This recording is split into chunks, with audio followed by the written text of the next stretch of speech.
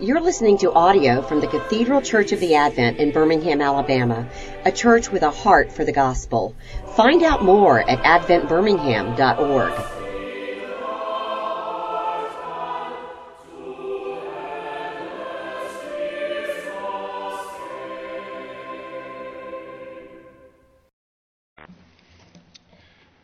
Well, God's mercy is indeed more. The song we just sang, Zach chose it with great care and sensitivity to tonight's scripture readings. I hope you noticed that. I hope you noticed, as Rebecca was reading all three of our scripture passages actually, how much the tension between sin and forgiveness came to the top. And the overwhelming refrain of scripture is that our God's mercy is indeed more. Praise be to him that his mercy triumphs over our sin. Well, I feel like I'm already beginning to preach, so let's pray. Father, use me as your instrument now, but do not forsake me. For if ever I should be on my own, I would easily wreck it all. In Jesus' name, amen. Well, I'm thankful to have the privilege of preaching on the last of our Exodus texts. For the past several weeks, we've been on an exciting and stirring journey with Israel through the book of Exodus. And tonight we actually end Exodus prematurely with chapter 33, since it's not the last chapter in the book. But I do encourage you on your own to keep reading through the last several chapters. Chapter 33, where we are tonight, is actually a bridge chapter between the problem that we saw last week in chapter 32 and the resolution that we would get if we were to read chapter 34. So we find ourselves here in this strange middle of chapter 33. And this in-betweenness is actually appropriate for the season of Advent, which is a season that allows us to take inventory of our own darkness as we wait for the light of Christmas morning to come through. But even as we wait in this present darkness, we have heard the promise of forgiveness. The struggle between sin and forgiveness. Sin versus forgiveness. This is the topic I'd like to speak to you about tonight. I'd like to speak to you about it tonight because this is what Exodus wants to speak to us tonight about. If you look at the Exodus text in your bulletin, it actually might be helpful if you have it out, since we'll basically try to walk through it. If you look at that Exodus text in your bulletin, the verses you have in front of you, I think it's in 3 paragraphs, but we want to basically take it in 2 sections. You have verses 1 through 3, and then you have verses 12 through 23. Now, there are several little themes bubbling up in this chapter. But to simplify, since I only have 15 to 20 minutes with you, we will think of it in 2 parts. We have verses 1 through 3, which I believe is the first paragraph for you, and then the other 2 paragraphs. So first, 2 points we'll think about tonight. First is the diagnosis of sin. Verse 3, there in your bulletin, summarizes it for us. This is God speaking. Go up to a land flowing with milk and honey. But I will not go up among you, lest I consume you on the way, for you are a stiff-necked people. Here we are shown the bad news. God tells Israel, you can go to the land that I promised you, but I will not be with you because you are stiff-necked, you are stubborn, you are sinful. There's that word again, sin. Several of my non-religious friends often say that's an old-fashioned word that we don't need anymore. It's an old-fashioned word that's become unhelpful, and it's been used to make people feel guilty for things they shouldn't feel guilty about. But what are we to do when we look at the world around us and we find ourselves to be sinners? That was actually the question I woke up to a week and a half ago as I struggled to get my body out of bed, but this time it was not a preacher or a theologian or even my own Bible reading that asked this question. NBC's Today Show had just aired a shocking piece of news. TV host Matt Lauer had been fired because of sexual harassment. If you saw the clip, you'll remember that Savannah Guthrie, the other host, she was clearly distraught. She was clearly disturbed and shaken as she tried to cover this story. She had actually only just learned of it herself, evidently just before she had gone on the air. And after sharing the news, after sharing NBC's statement, she says this: "We are grappling with a dilemma that so many people have faced these past few weeks. How do you reconcile your love for someone with the revelation that they have behaved badly?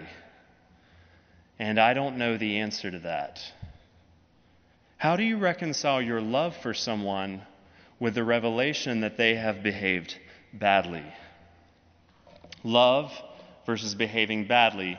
Sin versus forgiveness. This is the very thing that is confronting us right now. What happens when I myself am found out to be a sinner? What happens when you are found out to be a sinner? This very question that we are asking ourselves in this cultural moment, here in the 21st century, right now, is the very question that Exodus presents us with. Here in chapter 33, the Israelites find themselves to be in a bleak situation. They have in fact just heard a disastrous word. God has announced to his people that he will indeed give the land to them as he promised them, but God himself will not be with them. Why so? Because the people, as Exodus 32 verse 30 says, they have, quote, sinned a great sin. And because Israel has played the part of the unfaithful spouse, God is now filing for divorce. Now, to make sense of all this, it's important that we recall the story, the basic storyline that we've seen so far. God has rescued Israel from the world power Egypt. He has set his affection upon them simply because he has chosen to love them. He has taken them out of slavery, he has destroyed their oppressor, and he has started up a relationship with them. God will be their God, and Israel is to be his people. Once they were freed and they had entered into relationship, then I believe Matt preached on the marriage ceremony, the covenant ceremony. This is what Exodus calls it. So this covenant, it's like a marriage ceremony. There's already a relationship, but then there will be a public ceremony where vows are exchanged. God pledges to be Israel's God, and Israel promises to be his people. God and Israel are now married to one another, and it's really a match made in heaven. And now at last we might expect, when we learn of that story, the marriage ceremony, we might expect Porky Pig to come on and say, "That's all, folks," or "and they lived happily ever after," to scroll across the screen. But that's not what we get. The story is not over, because before it's all said and done, Exodus will ask the question, what happens when Israel herself is unfaithful? What happens when Israel breaks the vow, when Israel is unfaithful? Not just a little peccadillo, not just a little white lie. What happens when Israel sins a great sin? Zach preached on this very thing last week. Israel fashioned a golden calf and worshipped it as her god. They have committed idolatry, and so in one fell swoop, they have explicitly broken all three of the first three commandments. They have chosen, like all of us do, they have chosen to worship a God that they can control, that they could manage. Like all of us, Israel has distrusted their Maker. They have distrusted their Redeemer, their Rescuer. They have been unfaithful to their God. Now, up until chapter 32, there's been really no discussion of sin. I don't know if you've noticed that. There's really been no discussion of sin in the story. But by telling us this story, Exodus will ask us the question, what happens when Israel turns out to be just like Egypt? A people who fashion idols for themselves. What happens when God's bride, Israel, The people who have said, all this we will do, we will be your people, God. What happens when Israel finds herself to be Egypt? When Israel finds herself to be the victimizer? When Israel finds herself to be the unfaithful one? When Israel finds out that she herself is a sinner?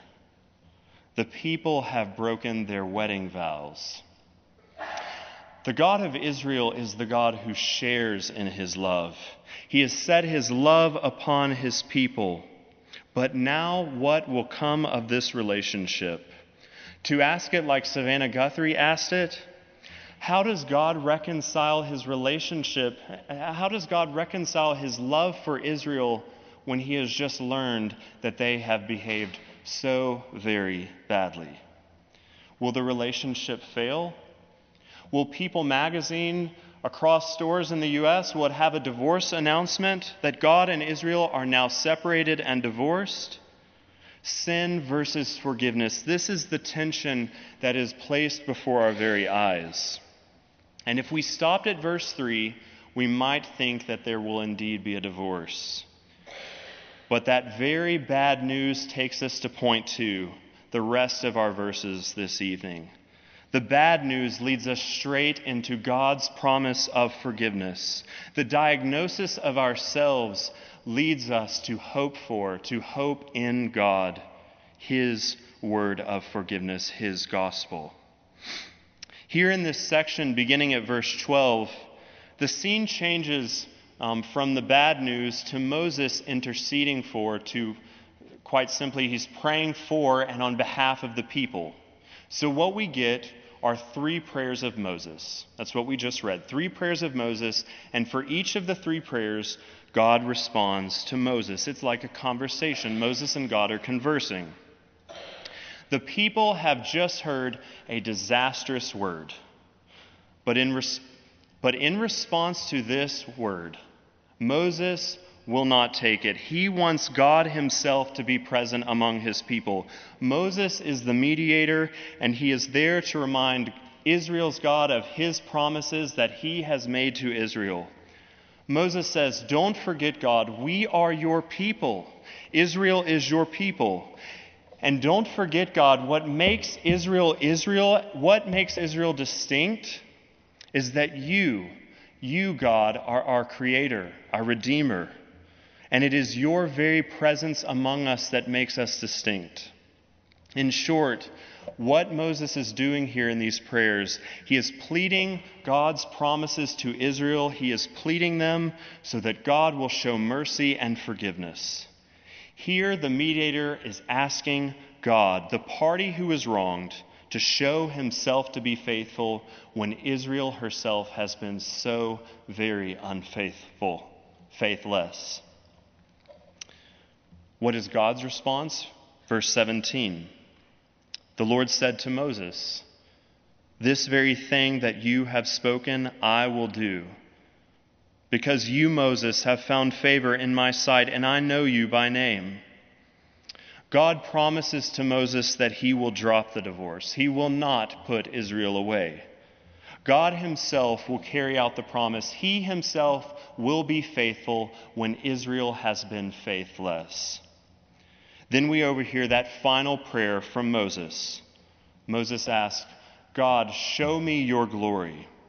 In other words, God, show me yourself in a way that I have yet to see, that Israel has yet to see. I want to know you more deeply, more intimately than I have yet to see.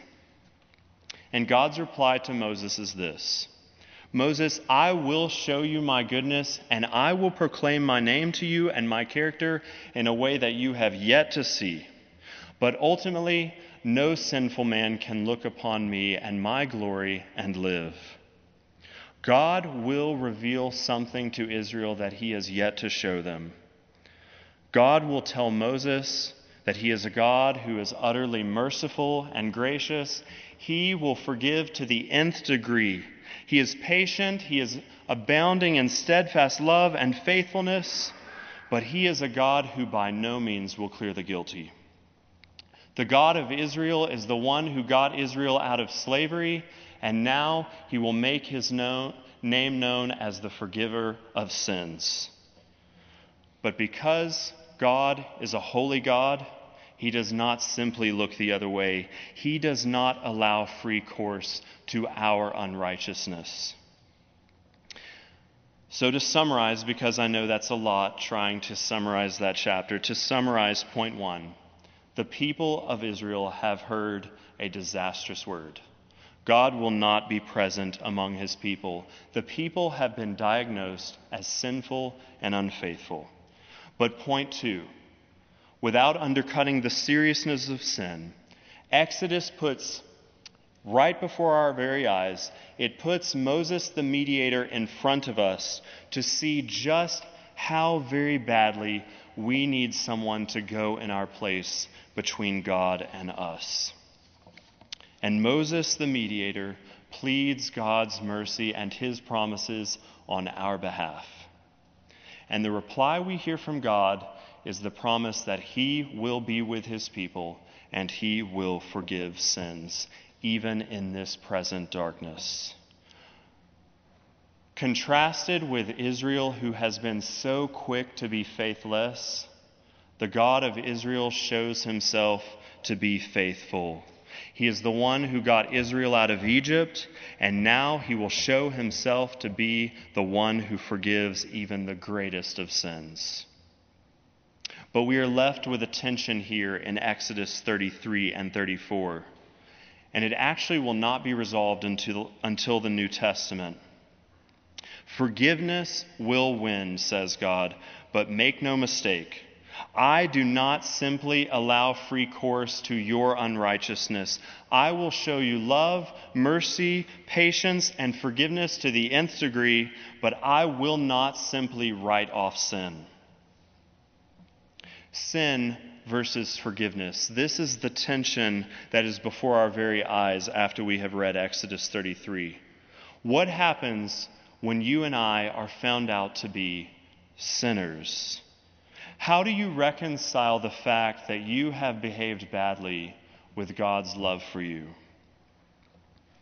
Later on the Today Show, after Savannah Guthrie had made the announcement, Kathy Lee Gifford was on the air to say this about the Matt Lauer incident. She says this: "No person is perfect in this world. We've all sinned and fallen short of the glory of God, is what Scripture says. And what we need now is forgiveness, and we need mercy for one another. The only thing I've ever been sure of is that only God can heal it. There's no bad time to reach out for his help. We're all so broken. We're broken, and we need somebody to put us back together." Kathy Lee is on to something good and right here.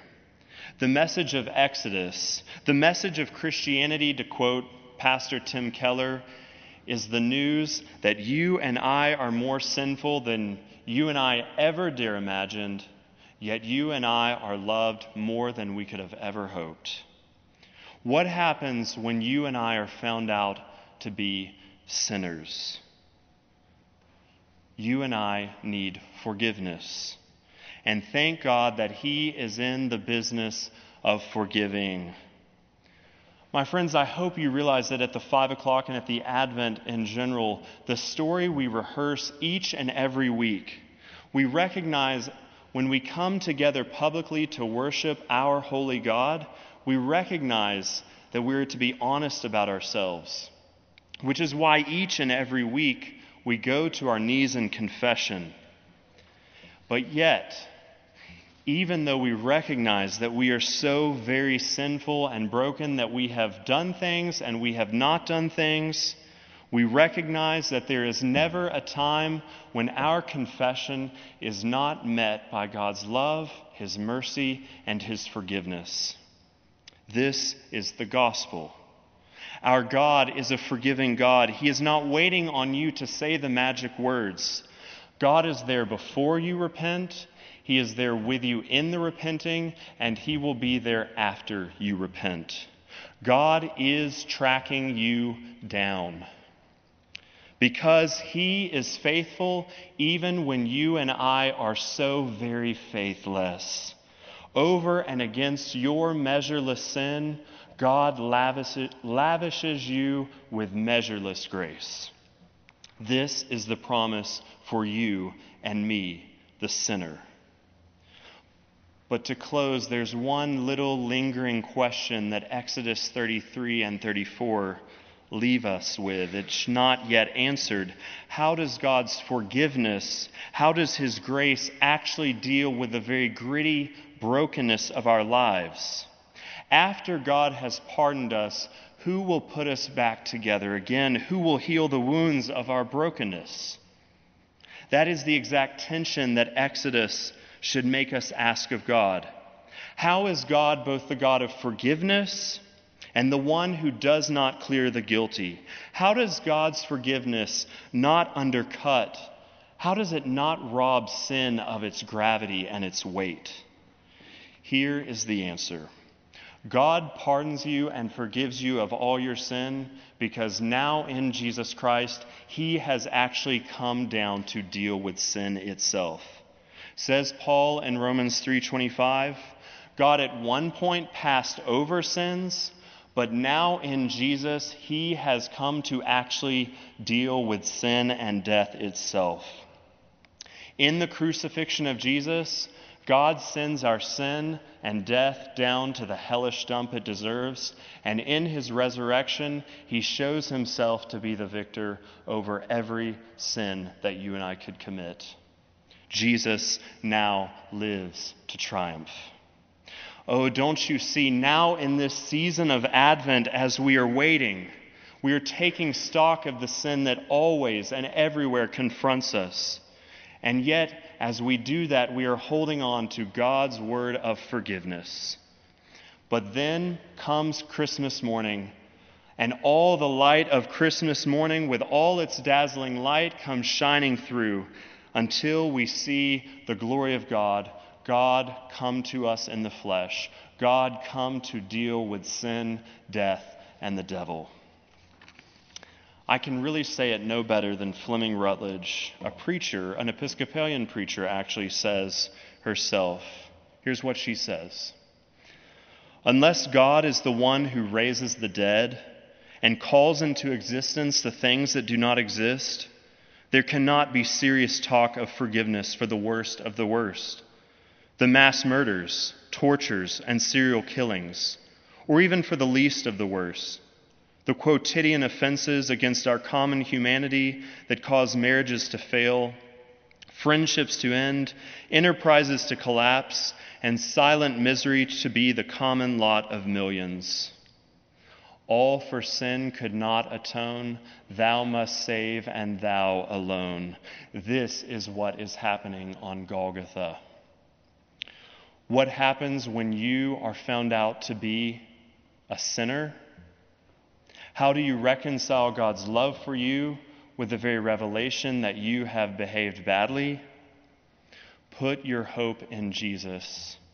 There in Him is the full display of God's love, His mercy, and His kindness. Our sins, they are indeed many, yet God's love, His mercy is more. Amen.